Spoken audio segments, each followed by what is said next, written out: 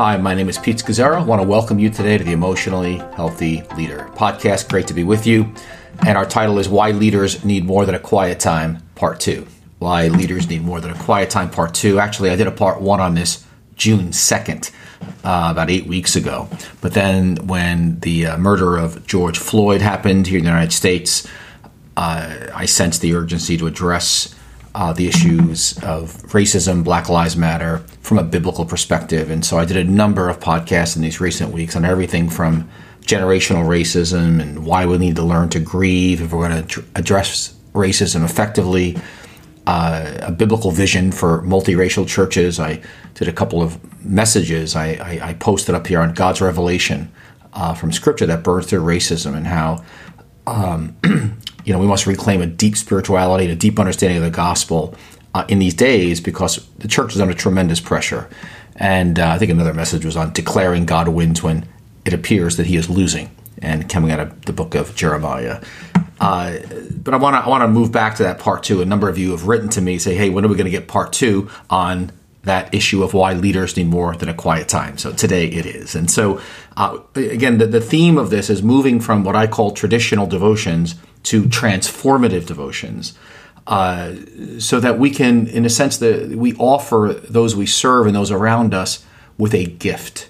And that's a gift of hidden fruitfulness. It comes out of the depth of our beings. So again, my history when I came to Christ through a parachurch movement in the early days, I learned all about quiet time, and I was very disciplined. I actually never found quiet time to be a yoke. Actually loved it.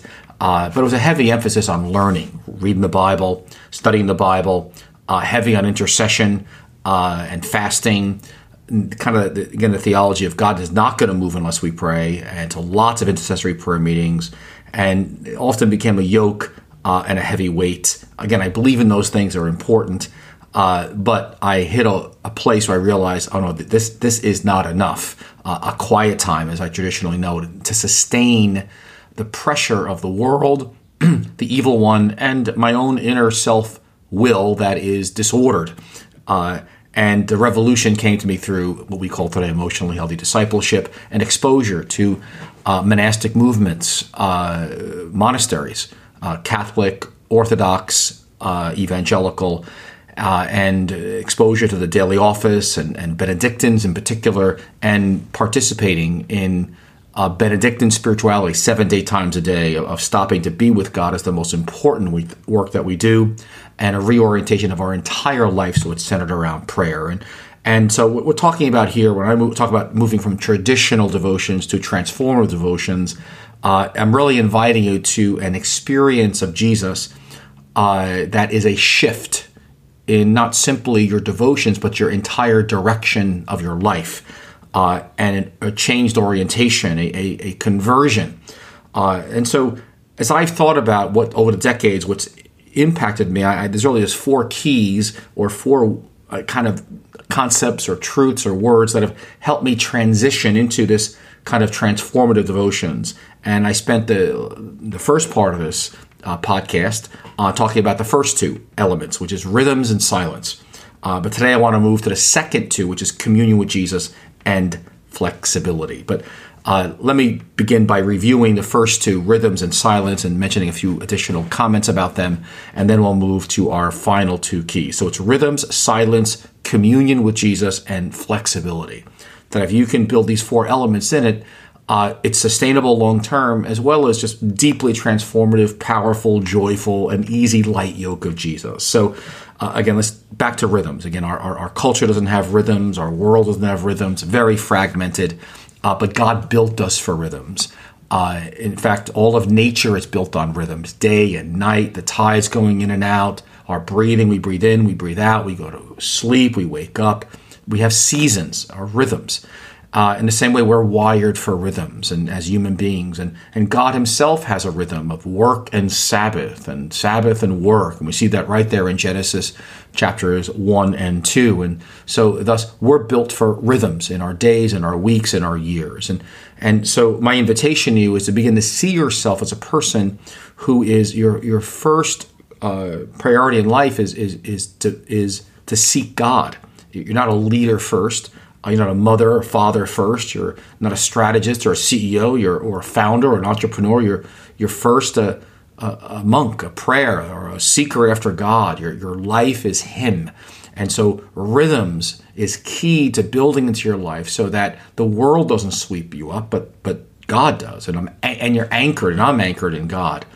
And so that rhythm has really came to me with a power when I participated in, and I went to, for years, I would go for a yearly retreat for a week. I would go multiple weekends during the year, but I just wanted to participate and feel the rhythms of a monastic life. And again, monasticism goes back to, in the Old Testament, Moses and Elijah, John the Baptist, Jesus. We see this kind of desert spirituality and then moving out into activity. And so this was picked up by the Desert Fathers in the 2nd, 3rd, and 4th centuries, and then eventually monastic communities all through 2,000 years of church history.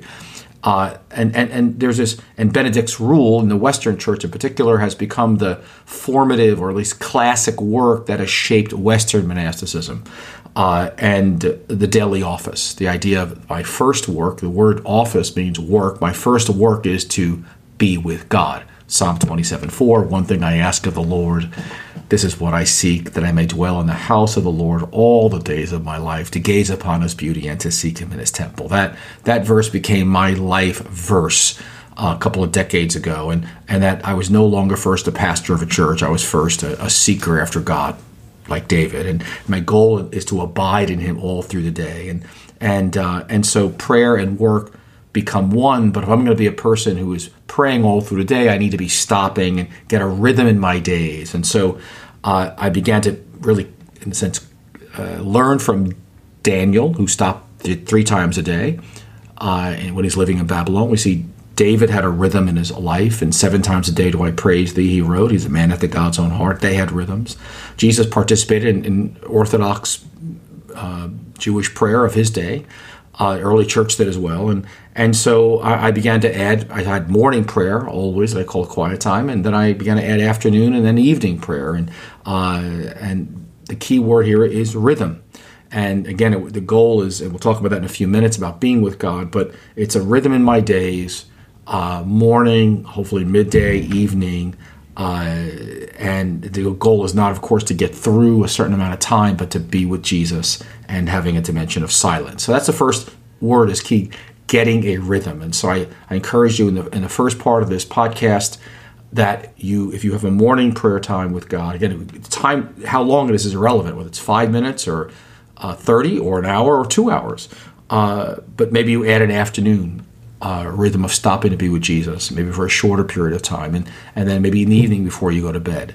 But again, it's the goal is to get to Jesus, and so that when you're active, the rest of the time you're abiding in Him. That's the first element, rhythms. The second is silence, and it was the silence of the daily office, the silence that I participated in and observed in the monastery. Once I began to practice that spiritual discipline, it just changed my life. It changed everything. It moved me from this kind of a grasping, willful, my plans and goal setting. Not that I don't set plans and goals any longer, but it really got me to a place of being quiet and surrendering, not acquiring.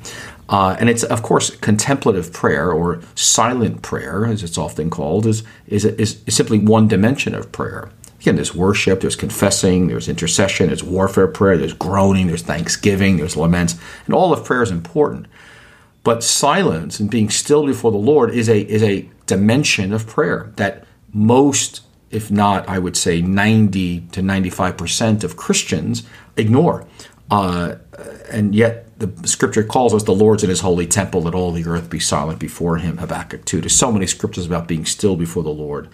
And what makes our silence so unique, again, is we're doing it in His presence. And they say the average amount of time a church can bear silence is less than 15 seconds. And that is the truth. I've observed that. And so we have these muscles inside of us that were actually made by God for silence. And so these muscles in most of us are atrophied, unused. And And so what happens is we the idea of being silent or still before the Lord is so difficult because we're so full of distractions and preoccupations, and we've got worries and regrets and plans and all these things that need to be done. And our inner world is filled with endless motion and endless noise. But it's not just our inner world, it's often our external world. And I know many folks say to me, Pete, I want to be silent. I want to be still. And I've gone to a retreat center. I've gone to be alone in a park or the beach, and I finally discover that this inner noise follows me. This lack of stillness inside of me follows me, and my mind is just racing. And so, in some ways, external silence, when we finally get to it, confronts us with the realities of our inner world, which also is very noisy. And I love what Blaise Pascal wrote. He was a French mathematician, a Christian. And he said that all human evil comes from people's inability to sit quietly in a room. Think about that statement. It's been quoted many, many times over the centuries, but that all human evils or miseries can be traced back to people's inability to sit still in a room. And so silence and stillness have an inner dimension as well as an outer dimension. And so you can be externally silent by not talking, but there's more we want. We want to get to this inner stillness. That's what's got to be cultivated. Being fully present to God and ourselves and others requires we move forward in this stillness and silence and solitude. So let me just invite you, and because I want to move on, parts 3 and 4 here is to go into it. It's like riding a bicycle. You got to get on the bike. Stay with it, begin to practice it, begin to learn on it, get on that bicycle. It's not going to happen easily. It's not going to happen quickly. Think of yourself as trying to compete in the Olympics. It's going to take training and practicing, but yet as you practice slowly over the days and the months and the years, you find and discover, and I have found this to be true, I don't care what your social class is, your ethnicity, your race, what country you are as you listen to this, you will discover that there is a dimension of your being that was created by God for silence before Him. And as that dimension of your humanity comes alive, you will never go back. You will discover and say to yourself, how did I ever live without it? I like to say this, that moving people into silence and stillness before the Lord is the great transition into spiritual adulthood. I want to say this again, it's so important. I am fully convinced, and as I've been working with churches and people, disciples and leaders, that this transition into integrating silence and stillness before the Lord is really one of the great transitions to grow into spiritual adulthood and maturity. And that's why I wrote the Emotionally Healthy Spirituality Day by Day, Daily Office, and the Emotionally Healthy Relationships Day by Day that accompany and are actually core to the Emotionally Healthy Spirituality and Relationship course. Because if we don't get to God in a dimension of silence in a rhythmic way, the world's noise and clutter is simply going to fill us. And we're so full, God can't fill us. And we've got to cultivate our own firsthand relationship with Jesus. And so I want to encourage you to check out those materials. But I want to invite you to get a free download on our website. It's a daily office that I used in the early years. And it's something you can download, put into your phone version, or print it out, and just use it to begin to help you, give you structure, being still and silent before the Lord, as well as some scripture and other things. But go to emotionallyhealthy.org/dailyoffice. That's emotionallyhealthy.org/dailyoffice. And get that free daily office and just put it into your Bible in one of your books or by your bed, and begin to just practice it and begin to just integrate it a bit. And again, most importantly, get some silence in there. But let's move from rhythms and silence, and let me now move to the third key element to this, what I'm going to call transformational devotions, and that is communion with Jesus, being with Jesus. I really could add being with yourself as well, but it's communion with Jesus. That the focus and the thrust of your time with God is not to get more knowledge, It's not to get a prophetic word. It's not to get good feelings of peacefulness and centeredness so you can go into your day. It is to be with a person, and that person is the living Jesus. That emphasis of being in communion with Jesus informs everything. It's a revolution. Now, remember, Scripture calls us to pray without ceasing.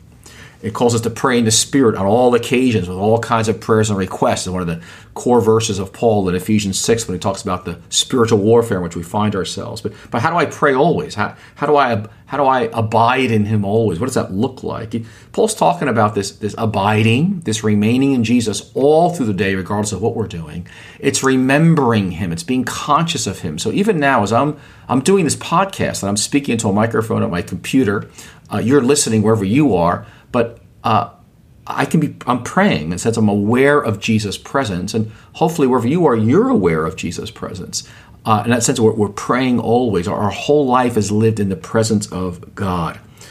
Prior to this, for me, this emphasis on the goal is communion with the person of Jesus, much of my day was compartmentalized. In other words, I would think about God in quiet time. I would read the scriptures in a small group and worship. But for large blocks of my day, I wouldn't think about God. I wouldn't think about Him very much. I wasn't practicing His presence all through the day. But this thrust of rhythms and silence and, of course, a focus on communion with Jesus began to inform my whole life, where everything's about communion with Jesus. Everything, vacations, you name it. And so, again, the daily office or the offices, if you're living in a monastery, a Trappist monastery, you're going to stop 8 times a day to be with Jesus.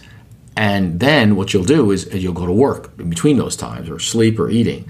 But for people not living in a monastery, which is all of us, there are actually 4 blocks of time that were invited to join the rhythms of a monastic life of stopping to be with Jesus. And that is morning from 6 to 9 a.m., midday, afternoon prayer from midday prayer, from 11 to 2, somewhere in there. Evening prayer, which is somewhere between 5 and 8, and then Compline, which is the final prayer right before you close your eyes, something brief.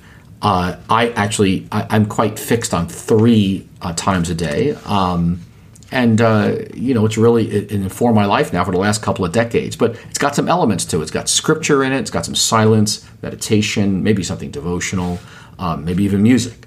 But the key is I'm whatever's going to help me commune with Jesus. So I'm talking about learning to be before you do, and so that my being with God is sufficient for my doing for Him. And so, in other words, one of the ways I know that I'm being before I do is I've got how much time do I need? Well, I monitor my body, my anxiety level, the stress in my body. I feel what's going on inside of me, and the Holy Spirit's living inside of me. And so to be before you do is really 2 aspects of it. One, emotionally, I'm aware of my feelings, my weaknesses, my limits, what's going on around me, what happened to me today or yesterday. But I'm also spiritually, I'm not engaged in more activity than my spiritual or physical or emotional reserves can sustain. I'm making sure I'm receiving from God enough or more than I'm actually doing for Him. And I'm enjoying Jesus. The Jesus I'm talking about to other people, I want to enjoy Him myself. And so I've got these kind of regular rhythms to handle the pressures that come my way. And my cup doesn't feel empty, it's full. And so when I'm feeling depleted, that I interpret as it's God coming to me to pivot. Pete, you need to make an adjustment. And I'm aware the greatest gift I can give to those around me and the greatest contribution I can make to the world is to be in communion with Jesus. And that my being does not exceed my doing. My doing does not exceed my being. It's the Mary Martha story that I'm making sure I'm a Mary sitting at the feet of Jesus and not simply a Martha running around. In fact, you see this theme all in the life of Jesus. He was being with the Father for 30 years. You are my son whom I love. And then we see Him doing for the Father. But we see Him intentionally moving back and forth in activity, for the Father and then pulling back to be alone with him. He calls the 12 disciples first to be with him, and then he sends them out to preach. He's very clear on that. And the 12 disciples, we see the same thing in their rhythm. We see them in Acts 6 giving attention to the Word of God in prayer. That takes precedence over all else for them in their ministry. And actually in the early church, they had what's called a catechumenate in their discipleship process. And that is, they realized that severe persecutions were sweeping over the church. Some people were lapsing, and they needed to create a training where people learned to be with Jesus for themselves so they could stand firm under severe pressure that would come their way through potentially persecutions.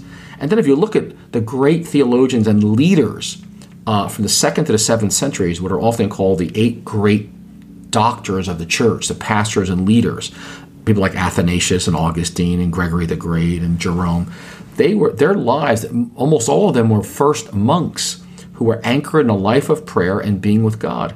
And then their service and leadership flowed out of that abundance and experience. And so this rhythms and silence and then focus on communion with Jesus is actually the anchor of all of life. And it's transformative. Just this past couple of weeks, I've been meditating on a section of a sermon by a guy named Meister Eckhart, and he lived in the 1200s. And he writes about, he goes, we should not be thinking about first what we can do, but we ought to be thinking about first what we can be.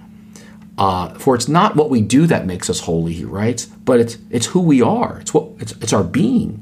And he writes, he goes, no matter regardless of the works you do, they don't make us holy. He goes, to the extent that we are holy, everything we do becomes holy, whether it's eating, sleeping, keeping vigil, or whatever it may be.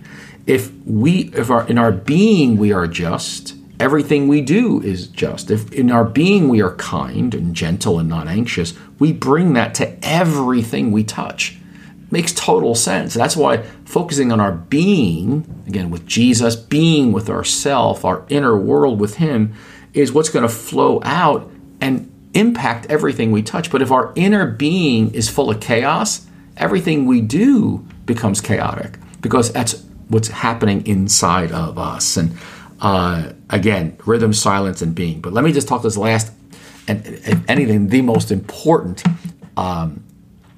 element here of having a transformative devotional life, and that I'm going to call simply flexibility. Say that with me, flexibility. In other words, change. In other words, you're willing to change. Whatever is helping you connect with Jesus, that's what you need to be doing. If it's not helping you to connect with Jesus in this season of your life, then you drop it.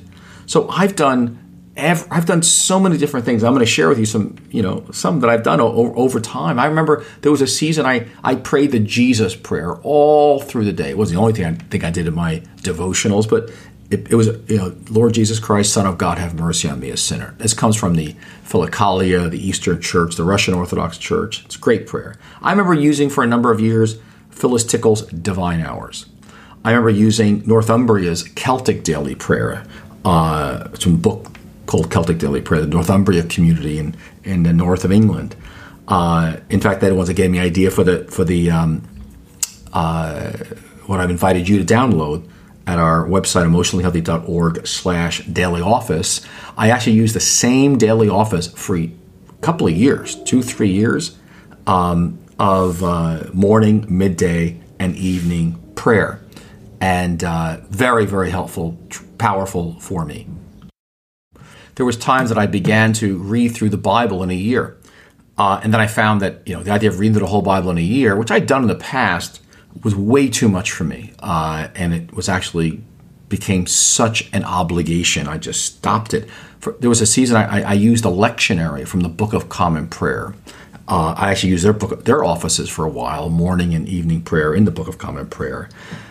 For a number of years, I prayed the Psalms. I would pray through the Psalms, so I'd pray through all 150 every month. And I did this, along with some other readings in Scripture, of course, but I was very committed to doing the Rule of St. Benedict, praying the Psalms, but it became also a heavy yoke, and I finally had to stop it. I was so funny, I found myself doing it, but I wasn't getting anything out of it. And I said, that's not helping. And I stopped. But do I still pray the Psalms? Absolutely. Every day? No. But I love praying the Psalms, especially when I don't know what to pray. It's so helpful for me. I spent a number of years in my morning prayer. It's a morning prayer that I tend for my bigger chunk of time. And I'm going to do something generally substantial in Scripture. So I spent, I don't know, at least 5 years maybe, or plus, maybe 6, on the Gospel of Matthew and the Gospel of John, slowly, verse by verse. And it became my morning prayer. It was so rich. Actually, it wasn't like I ever got tired of it. It just ended. I did it multiple times, each Gospel. But I was just so drenched in the Gospel. It was just powerful. And then midday and evening, I would do something different. I've recently been in Habakkuk and Jeremiah for a few months. And again, after COVID-19, disruptions in our recession, Black Lives Matter, disruption going on around us, I just found myself drawn to the prophets.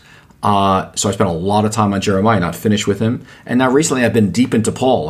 I've been praying and reading and studying Philippians and Ephesians and 2 Corinthians, and I'm just a free spirit, just reading and praying the Scripture and meditating. Perhaps an afternoon office, like to live as Christ, to die as gain. Yesterday in my midday office, I just stayed on that verse: to live as Christ and to die as gain. And it's so interesting because that's one of the first verses I memorized. But here I am many years later, and it's like I never read it before. Just such wealth in Scripture. And I found myself meditating on Ephesians and Christ as the head of the church in the whole world, and then Ephesians 4:11 of how God equips the church through pastors and prophets and teachers and evangelists, and then I ended my quiet time. I ended my morning prayer time with God with a blessing that from John O'Donohue, and it was his book on blessings, and there was this phrase, and he wrote this blessing for those who hold power, and I had read it, I think, sitting down in maybe my living room one day, but I was so touched by it, I brought the Book of Blessings up to my room, and I just prayed and pondered at the end of my morning prayer the last 2 days with meditating on this prayer here.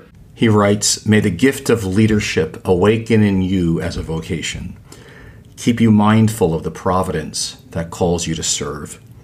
As high over the mountains the eagle spreads its wings, may your perspective be larger than the view from the hills."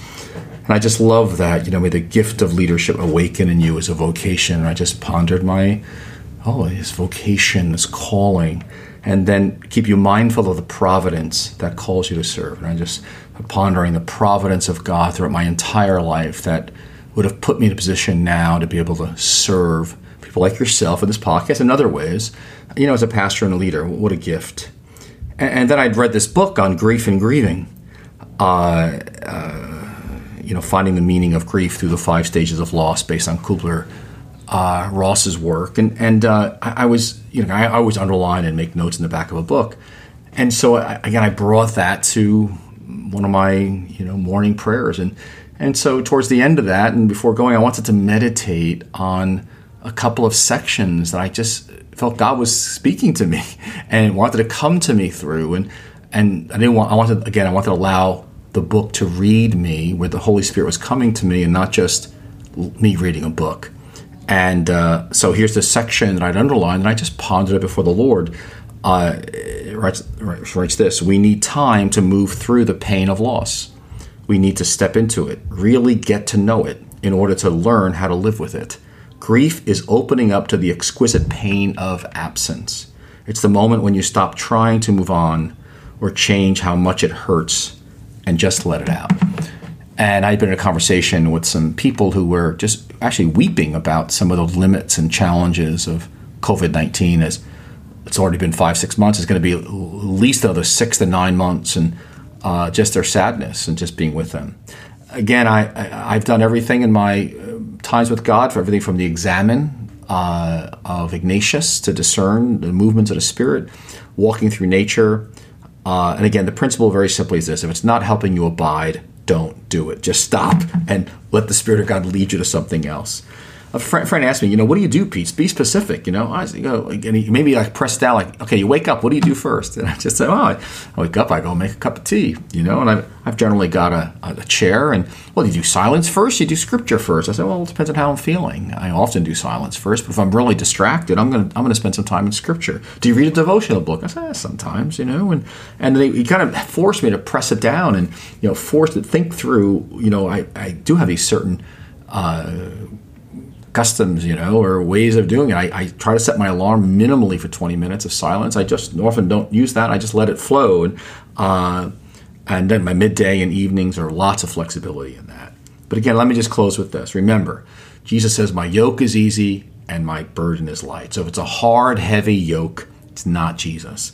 I like to say that in the Emotionally Healthy Discipleship course, as you use the EHS Day by Day book and books, it's not about perfectionism. The goal is to communion with Jesus, to be with him. So again, it's rhythms, it's silence, it's communion with Jesus, and it's flexibility. So again, go to emotionallyhealthy.org/daily office. Check out that free download and maybe get you started on some rhythms in your days. And I pray that God may meet you and that the greatest gift that you give to everybody around you, may you be your being and that hidden fruitfulness that dwells within you that you then can offer to all those around you as a gift. So thank you, everybody. It's been so good to be with you. I pray God's blessing on you. Take care.